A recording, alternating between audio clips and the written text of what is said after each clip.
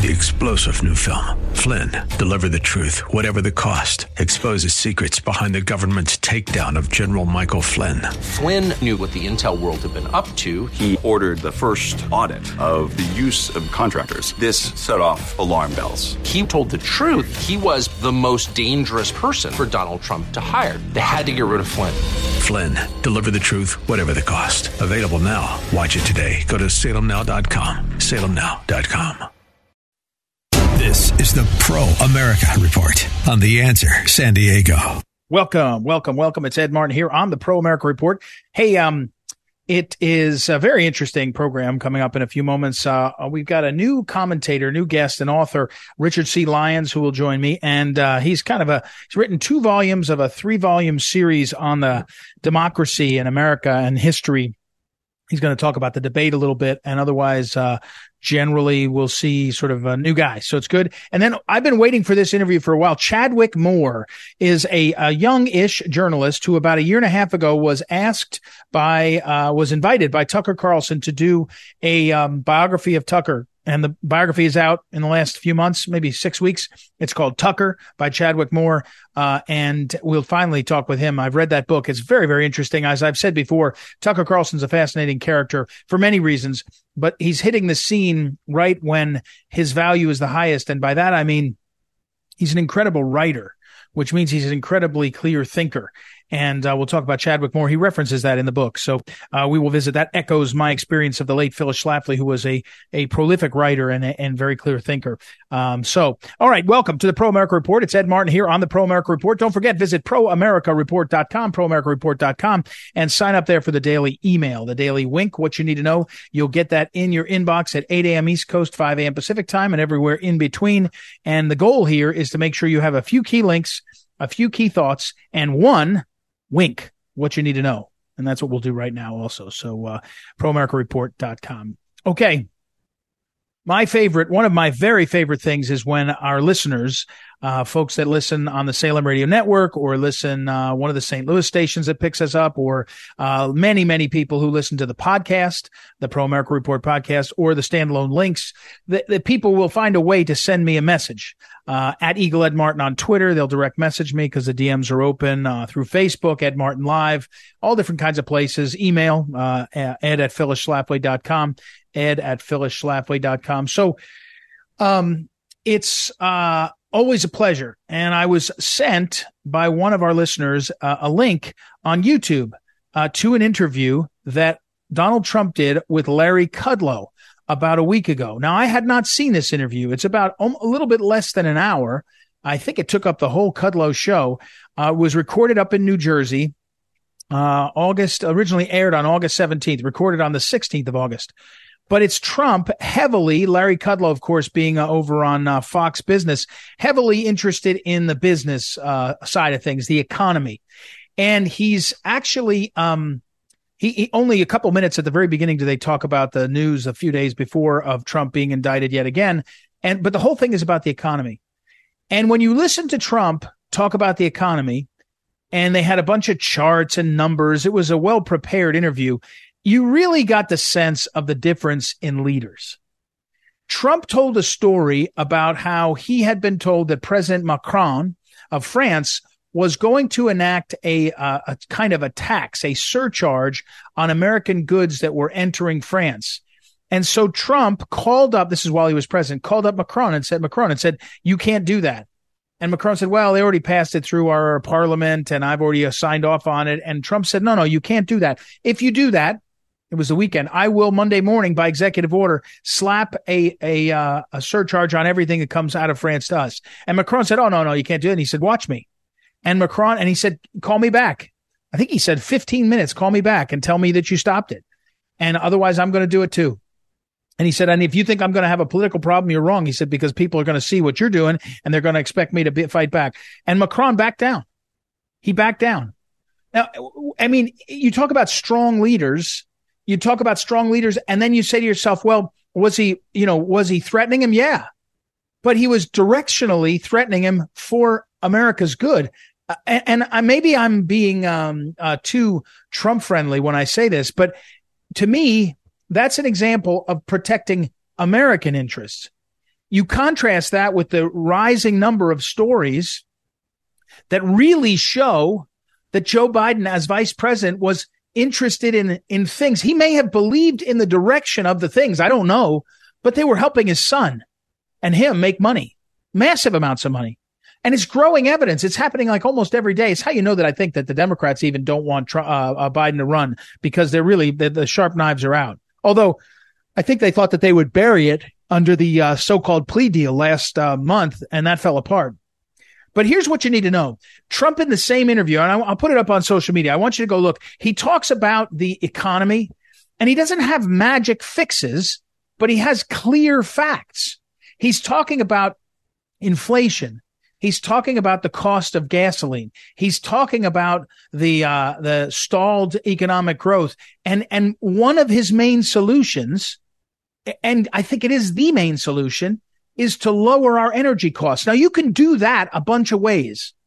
In France, they're doing it by nuclear. They want to lower their energy costs by nuclear. They don't want to do it by natural gas or oil. Okay, fair enough. That it doesn't matter how, it matters that. And what Trump said was ANWR, the Alaskan Wildlife Reserve, whatever the acronym stands for, is, he said, it could be as big as Saudi Arabia. And that's it for us. Then we're totally energy independent. And then everything, the cost of oil and gas go down. Everything goes down. Everything goes down. It's not a one and done, meaning just oil or even just gas, natural gas. It's in all of the above. But you watch that interview with Larry Kudlow and you tell me that you don't have a president who understands how the economy works and understands how to get things done.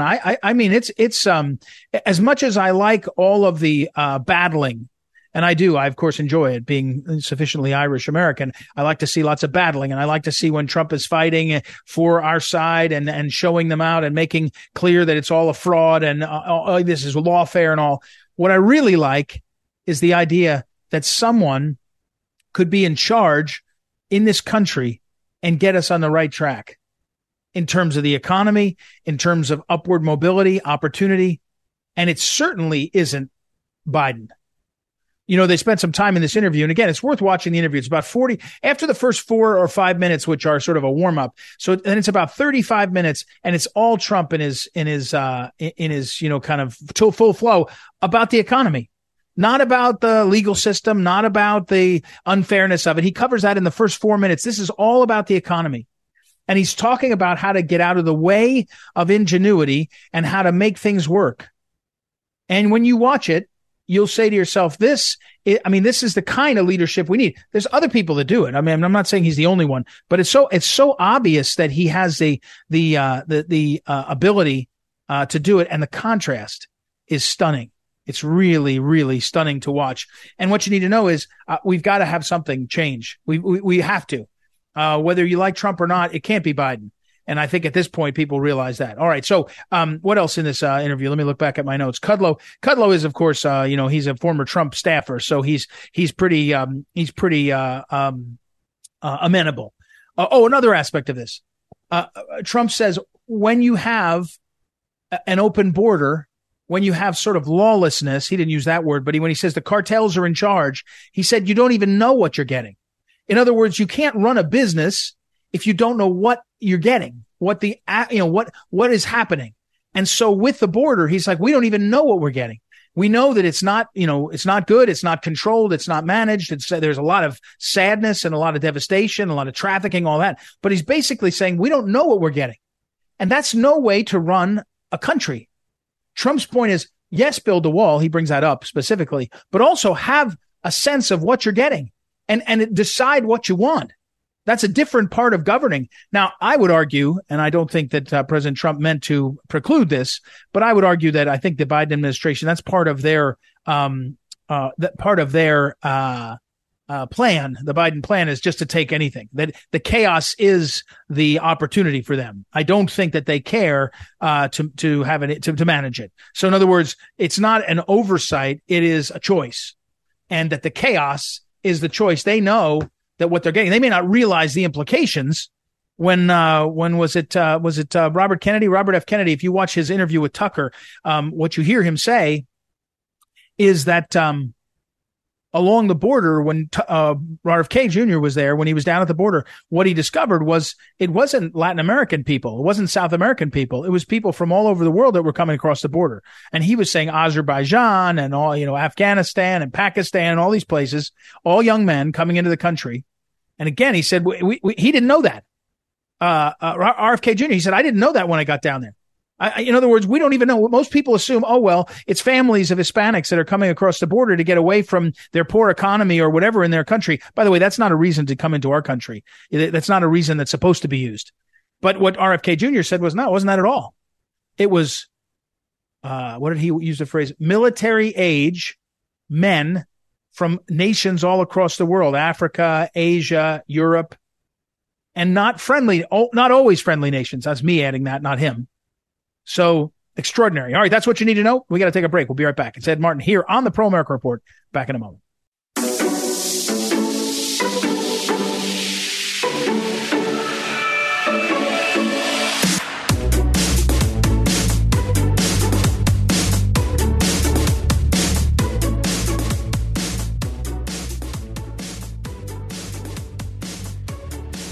Welcome back. Ed Martin here on the Pro America Report. Now, this one, my listeners know when I say this, they're always like, oh, here we go again. But this one I have had on my calendar for a while. Our next guest has written a book on Tucker Carlson. And I was trying to think, Chadwick Moore, our guest, how to say this the best, because sometimes I was going to say it's better to be lucky than good in terms of timing in a book. Or maybe it's, fortune honors the bold is maybe a better one. But the book is called Tucker by Chadwick Moore, and its timing is extraordinary in terms of what's going on. It's All Seasons Press, our friends over there. And so, first of all, welcome, Mr. Moore. How are you, sir? Hey, I'm great. Thank you for having me on. You're welcome. Now, first question. In the book, you do refer to some of these details, but and friends and colleagues that may not be Trump supporters or Tucker supporters. Did you lose friends over writing this book? No. Well, I lost all my connections at Fox News. I was a regular on Tucker's show, and I was a regular on Gutfeld's and many others. But within about an hour of us announcing the book, I was kicked off of all my upcoming Fox appearances and blocked by several Fox News hosts, including Greg Gutfeld. But they weren't friends. So no, I've not lost friends over this book in particular. That's a big problem in a way, though, right? Because my listeners know I did a stint at CNN and I was a contributor. And even though I disagreed with them, my job was to be more conservative. But ultimately, I got pushed out. And suddenly you lose a huge platform for not only being heard, but making your arguments kind of in the big leagues. It's a big blow, right?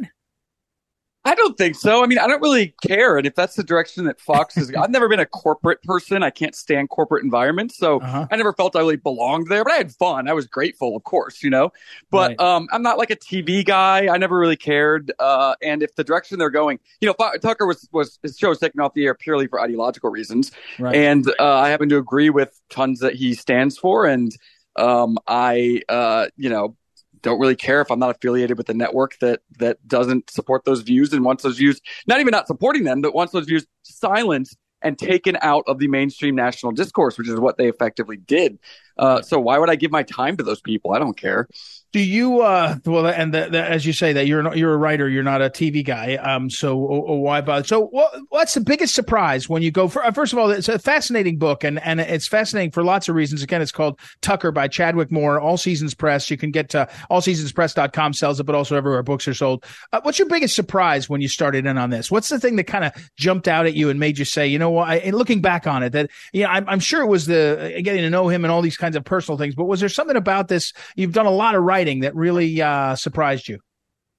Well, we've been working on this book for well over a year, so long before his show was taken off the air. And, actually we were basically done when that happened. So we pushed the publication date back. I interviewed Tucker several more times, added new chapters to the book. Tucker really let me into he trusted me. He hasn't asked to see a word of it. I'm an independent biographer, and he totally trusted me and welcomed me into his life, let me stay in his home. I got to know his family, got to know him very, very well over the last year, and finding out what really makes him tick, what kind of a guy he is, where he came from. And I think that, what the kind of takeaway is, and I think the portrait that I painted of him in this book is a guy who doesn't really care about politics per se. He's far more interested in these bigger questions of morality and family and spirituality and beauty. And he sees those as, related to politics, certainly, and informing politics. But I think that's something that he's painted as this sort of caricature in the media, this kind of two-dimensional villain by the left and even by the establishment right, that really is not the man who he is at all. And I really saw that when I was working on this book.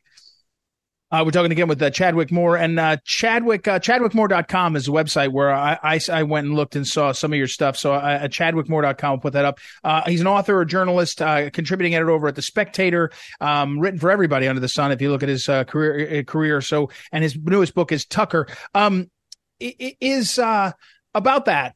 When you read this book, that's what you get. I get this sense of Tucker Carlson's confidence. Now, he's not a kid, 26 years old, trying to earn his way. He's 50 something, 52 or 3. So it's a different season in his life. So that makes a difference. But it just does seem that that's part of his strength. The other thing I thought, and I wanted to ask your reaction, it feels to me like he's a writer. And by that, I mean, I worked for Phyllis Schlafly, and her whole life, even till her death, she was working on a column the day before she died. And she used to talk about how writing was a hard work, but it made her a thinker and a seer more than most. Is that right about him? That's completely right. He's a print guy, at his heart and his soul. He's extremely literary. We talked about books and literature a lot when working on this book, and he kind of stumbled into television, which we describe in the book. He had no desires to be on TV. He just kind of fell into it. Even when he was, making big cable news money at CNN and other places, he would still go up and do magazine articles because he loved it so much. And those monologues that he was so famous for on his Fox News show, that A Block, that's all him. That's all his writing, and that's very much his creative outlet. And intellectual outlet, as you said, like Phyllis Schlafly had said, that I think it certainly, I think he loves it, and it also does keep him sharp and keeps him grounded. And I think that's the reason why he was so, one of the reasons why he was so effective and had such a connection with his audience was what you were seeing on the show, especially those A Blocks he was so famous for. That was all him, and that was all him communicating, his thoughts, his emotions, his feelings, and the things that he had learned and researched.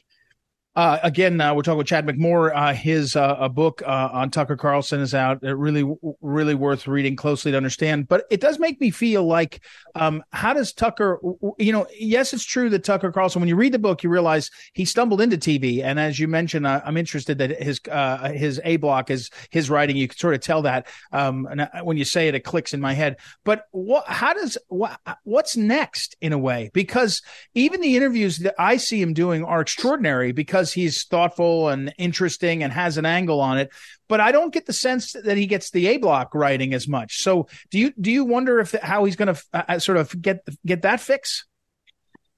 So he's currently still a Fox News employee. He's still getting a paycheck every week. Oh. He's still under contract. He's trying to get out of the contract, but Fox isn't letting him out. The contract ends after the next presidential election. So whoever wanted him silence is happy to pay a lot of money to try to keep him silent till after that. But once they're freed up, and hopefully that'll be sooner than later, I think that you're going to see perhaps or maybe a return to that format. I do know that they're raising money to start their own media company, and Tucker's executive producer Justin told me that when they're able to do that, people are going to see a lot more Tucker than they ever did on Fox News. I see. That's interesting. Again, back to a read on the situation. You have no reason. You're not speaking on Tucker's behalf or anything, but reading the reporting that you've done. Well, do you think he'll get out of that contract? Can they cut a deal? Is that what would happen? They'd have a settlement. They owe him $25 million, and he says, "I'll take 12 and walk away." It's difficult because those contracts are. I haven't seen his contract specifically, but those contracts can be really onerous. Now, I do know that Tucker's had a lot more freedom in his contract than a lot of other Fox News personalities. Right. While he was even at his show on Fox, he could still do podcasts, things like that, still give speeches. A lot of Fox personalities, it's like, no, they own your face. You can't even be on video anywhere. Mm-hmm. So I know he had more freedom. But there's also a lot of them have these clauses that not only do a network pays you to perform, but they have to allow you to perform. So, Fox might be in violation of their contract, their end of the contract as well. The longer Fox keeps this up, I mean, the worse it seems to be going for their public image. I don't think it looks very good. They're sending him cease and desist letters to stop his show on Twitter, which, by the way, he's not getting paid for, not making any money on. So it seems like it would be in their best interest to try to figure it out and this as soon as possible, but you never know. I just have a minute left. Chadwick Moore is our guest. One question that maybe, I know it's unfair to do it to you in a minute. Why does Tucker keep going? He's got money. He's got fame. He seems well-adjusted enough. I've seen him and I've talked to him about his kids. He's, does he really need this? He doesn't. And he doesn't certainly need the guff he gets from both sides. But I think he's truly driven by wanting to see this country be better and leave a better country for his kids. I mean, I think there's really nothing that gets him going more than, as the tagline of his show was, the sworn enemy of lying, pomposity, smugness, and groupthink. He grew up in that Washington world. He knows it so well. He knows how corrupt they are, how much they devour all of middle America. And I think he is really incensed by it and really wants to expose it. Yeah. All right, Chadwick Moore, thank you for taking the time and doing this book. I wish you success. I hope it's a huge hit, and I hope that you I did read in there, I think it's his father that you mentioned. He deserves a book of his own. That's made me smile because I know some of the stories about him. So thanks, Chadwick. Good luck with everything. I appreciate your time. Thanks so much. All right. Chadwick Moore, everybody. I'll put up on social media links to all his stuff, his own work on his website, as well as his book. We'll be right back. Ed Martin here on the Pro America Report. Back in a moment. Welcome back. Ed Martin here on a Pro America Report. Time to catch up with another author, but in this case, the author also gets us important time because of this upcoming debate and the Republican debate. So it's a good conversation on this. The book is called The DNA of Democracy. The author is Richard C. Lyons. Richard C. Lyons. You can go to richardclyons.com and check out all of his stuff. His biography is lengthy. He's got advanced degrees and is an author and others. But in this case, we were having an exchange. One of his folks on the upcoming debate, and I thought, let's talk about it. So welcome, sir. How are you? Very good, Ed. Great to be with you. Great to be with you. All right. So first of all, what happens when one of the main participants of a debate doesn't show? And we've never really had such a dominant character like Trump decide not to go. I understand why. I think I agree with why if you believe in Trump in his campaign, but it changes that debate a lot, right? It does. And I think, he's been unique since he came down the escalator, hasn't he? Really, since he came into public life. But I think this is a strategy on his part that is a winning one, in that he can play the general and be above the field. Right. And looking where all of his opponents lie on different issues without having to engage, so that he can see on which side the line with regard to the economy, with regard to immigration, on a host of issues. He can see where each candidate lies and then be ready for the next debate. So I think it's a rather savvy move. I think he's doing an interview at the same time with Tucker Carlson on a competing network. So I think it's a savvy play. And I think, we're far enough away from the election that he can afford to miss one debate. We're talking with Richard C. Lyons and his, I mentioned his book that I wanted to set up. It's actually a series. The first one is The DNA of Democracy a few years ago, and the second one just last year, Shadows of the Acropolis, Volume 2. So tell me about this series, though. You're basically, the series is really about kind of citizenship, about democracy. What are you doing? Well, it's really simple. There are 2 books in the series so far. There will be 3. Okay. But the first one, The DNA of Democracy, is all about how and why our country was created the way it was, from all the best examples of democracies and republics that went before it, with the spiritual element of the 10 Commandments and the Judaic-Christian background. Right. The Shadows of the Acropolis goes into how our constitutional government has changed in the past 100 years. So you have the DNA of Democracy, which sets the template between liberty and tyranny and how we were founded in liberty. Shadows of the Acropolis is about the founding of the administrative state in America and our migration away from our founding principles to where we are today, Ed. And what's so important about the debate is to see where all the different candidates come down with regard to the strength and power that is now vested in the administrative state. It is the same administrative state that has been attacking Donald Trump and conservatism largely for the past many years. And I see it, but when you look at this then with the history, I heard someone call our justice system, our system, Constitution, the rule of law, the sort of, imperfect, but best in the world and maybe in human history, fairness of the system, due process and other things. They called it the crown jewel. And you look up and you say, that crown jewel is being, destroyed, stolen, by the current, sort of Trump derangement syndrome. Now, so before I get to the debate a little more, how do we address that? Well, you have to look at how the administrative state was founded. It was founded by Woodrow Wilson based on the idea that an administrative state would be apolitical, meaning non-political.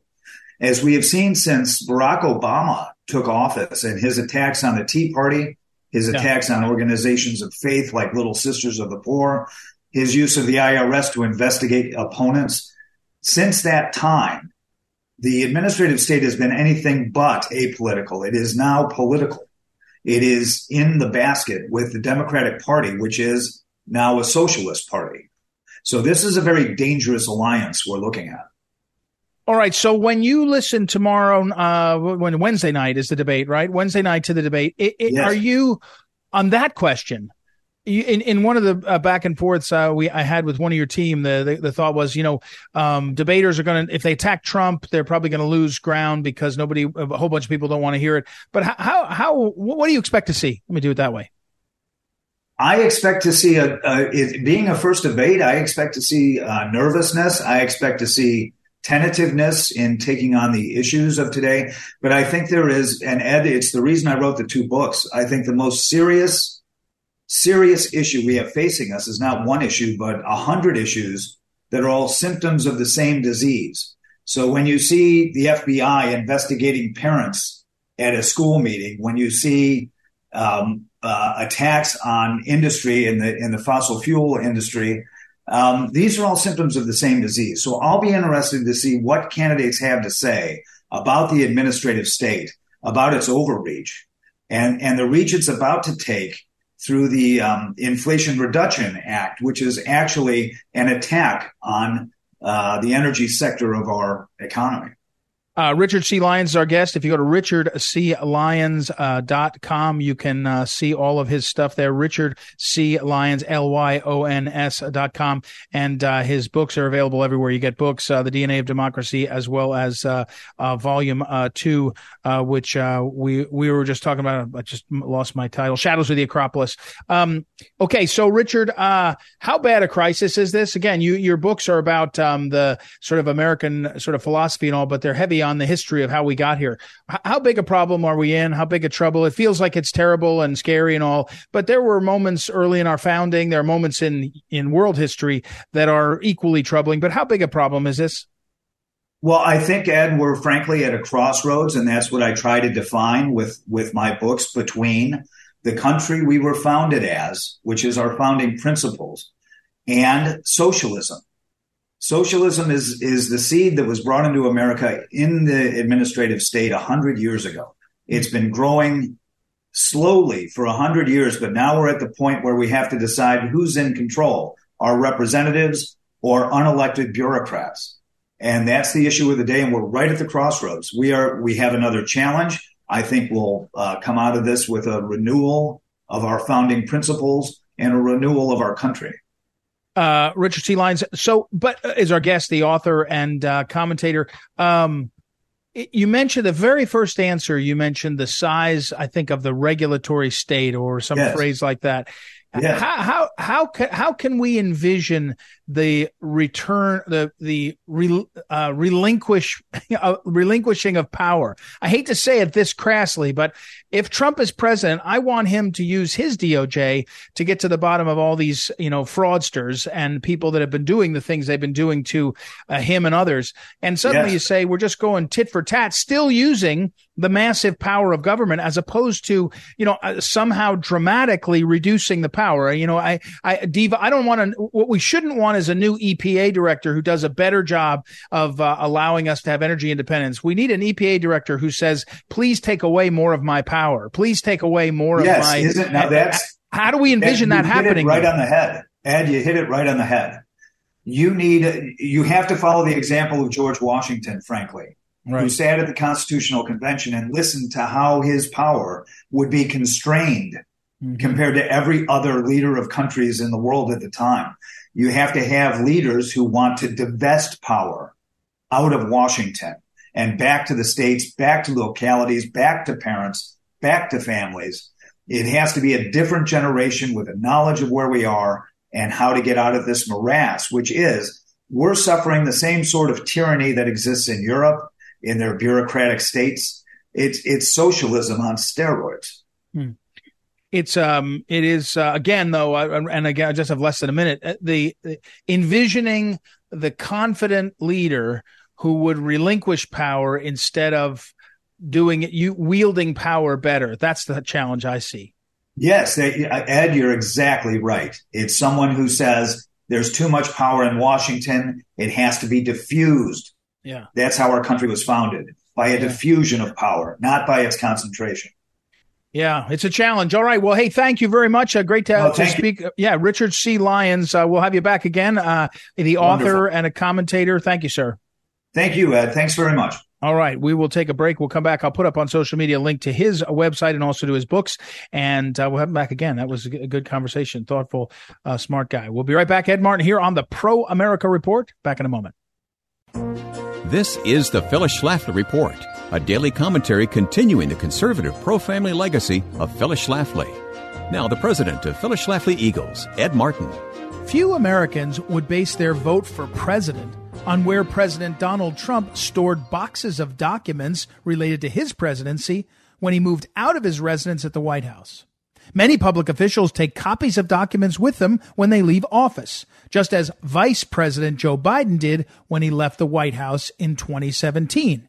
Biden hasn't been charged with anything, by the way. But many federal workers in D.C. are too virulently anti-Trump to allow the democratic process to work without interference by fanatical federal prosecutors who have indicted Trump over documents. The timing of this federal indictment, to be less than 1 week after suspension of the debt ceiling, which keeps the money flowing to these federal prosecutors, seems to be more than a coincidence. The GOP majority in the House does not have to allow taxpayer millions to be spent on biased investigators taking pictures of boxes of obscure documents stored in an unused bathroom. Donald Trump has built successful companies and skyscrapers, employed thousands, and defeated the idol of most federal workers, Hillary Clinton. Then Trump committed unforgivable sins in the eyes of the feds by firing their FBI director, James Comey, and by pardoning the victims of the Department of Justice political prosecutions. The January 6 protests were, on top of all that, a thorough humiliation of the deep state in D.C., for which it has been retaliating ever since. All Trump did on that day was to give a speech while serving as president, and it's very difficult to convert a presidential address into some kind of crime. Without a doubt, the deep state has a great deal of reason to despise Donald Trump, but none of that excuses their intentional attempt to silence the people's voice in the upcoming presidential election. Political indictments like this are unprecedented in America. Voters should be able to focus on the issues that they care about without being slammed with wall-to-wall coverage of a phony scandal. Soon, the voters will get another lesson in how Donald Trump thrives when backed into a corner. This has been the Phyllis Schlafly Report with Ed Martin, president of Phyllis Schlafly Eagles. These culturally relevant commentaries, along with videos, columns, and bulletins, are waiting for you at phyllisschlafly.com. That's phyllisschlafly.com. Plus, find, follow, and share our news and views on Facebook, YouTube, Instagram, Parler, Gab, and Twitter. Thanks for listening, and join us again for the Phyllis Schlafly Report.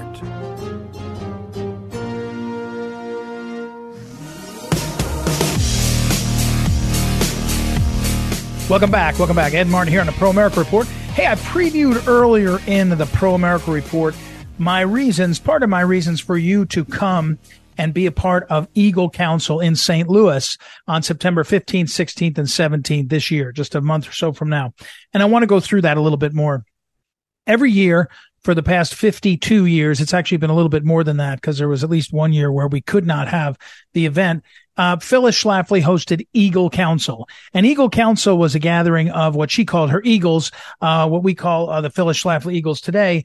It's a group of people. It's a little loosely defined. It's not only sort of membership, like pay $20 and you're a Phyllis Schlafly Eagle. It's kind of being affiliated with Phyllis Schlafly's work, which is broadly described as pro-family, pro-life, certainly pro-America Report, but also America First. She used that phrase quite a bit. Phyllis Schlafly was someone who had a great vision for how America's specialness came about, founded in the Constitution and the rule of law and the founding values and things like patent law, property rights around inventions and things. She described marvelously in some of her writings about how powerful that was. She had this great vision of the Constitution being extraordinarily powerful at knitting us together and having protections for our system, all these things. She was a great woman of faith. So she believed that our Judeo-Christian values at the founding and our Christian values fundamentally informed how we lived, and it made a big difference. So our gatherings are not the cattle call gatherings. If you go to CPAC, you've probably seen the pictures. If you've attended, they sometimes have 4,000, 5,000 people. They'll have a room that'll have a 2,500 people watching the big speeches. They'll have dozens and dozens of tables and booths and all. It's really like a trade show. And now Turning Point USA, Charlie Kirk's group, they do similar things where just huge crowds. I'm not describing them as not without value. I think they all have their own value. They fit a certain niche, depending on, the Koch brothers used to have big events and they tended to be more sort of globalist and libertarian leaning and different kinds of things. You can go to some incredibly powerful, large gatherings of pro-lifers, some of the pro-life conventions. The March for Life in DC now has sort of conventions wrapping around it. They're very powerful. What Eagle Council is a kind of gathering of doers, of people who are already in the fray. They've decided to make a difference in the community they're in. Sometimes they're volunteers at the grassroots level. Sometimes they're elected officials. Sometimes their issue is pro-life or pro-family. Sometimes the issue is education or transparency. It's a different kind of gathering. We have had 1,200 people for the presidential candidates in 2015. That was a huge, almost our biggest event that I've been a part of. But other times we'll have 150 at a meal. But what's happening at the meal and what's happening in the rooms is of the quality in two ways. One, you got a lot of wise people. You got a lot of people. Sometimes these days we're missing some of our greats. Kitty Worthman, who passed away in the last year and a half, I guess it was. She was extraordinary. But so are people like Marilyn Shannon. She's the chairman of the board of the Phyllis Schlafly Eagles. Tamara Scott, Noreen McCann, all these different folks, our own staff, so experienced. The quality of the people and the experience level is off the charts. So what do you get? You get the networking opportunity that can amplify your skill set and it can amplify what you're doing by giving you more strength and resolve and experience. So, for example, Woody Woodrum out in California, one of our great leaders, he's been coming, he and his wife Donna, for years.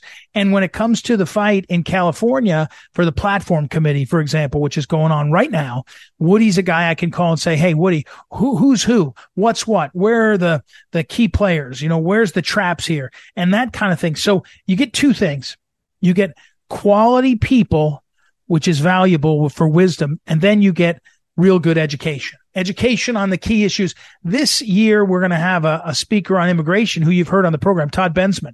He's on the front lines all the time. If you want to understand the issues and you want to amplify your positions, which I hope is to secure the border and get our country under control, you want Bensman in your camp. You want him in your hip pocket.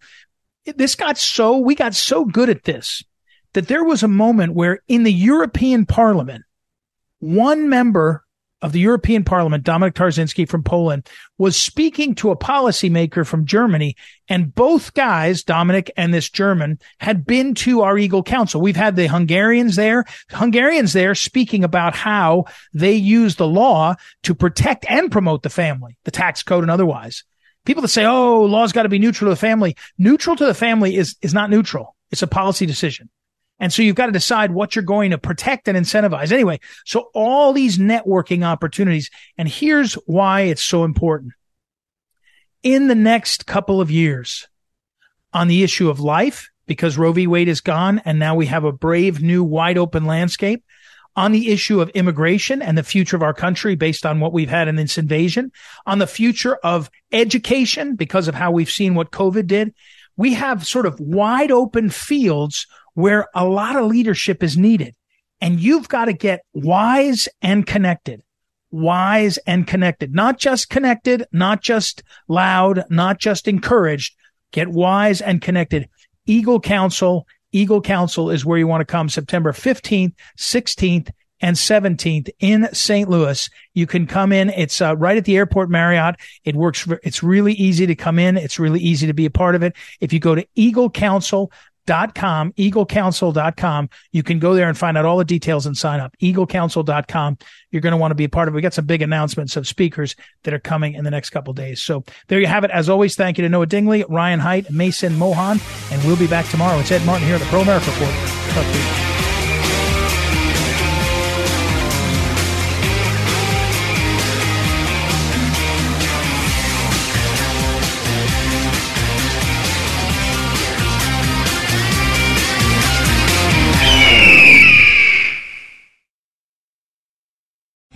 3-star General Michael J. Flynn, head of the Pentagon Intelligence Agency, knew all the government's dirty secrets. He was one of the most respected generals in the military. Flynn knew what the intel world had been up to. He understood its funding. He ordered the first audit of the use of contractors. This set off alarm bells. The explosive new documentary, Flynn, Deliver the Truth, Whatever the Cost, uncovers the facts behind this scandal. Flynn told the truth. He was the most dangerous person for Donald Trump to hire. I find out the worst enemy that I'm going to face in my life is right here in America. They took my assessment and they wanted me to change it. And I was like, I'm not changing it. They had to get rid of Flynn. With in-depth interviews, archival footage, and never-before-seen personal records of the man behind the headlines. I just felt like I was drowning. Flynn, Deliver the Truth, Whatever the Cost. Available now. Watch it today. Go to salemnow.com. salemnow.com.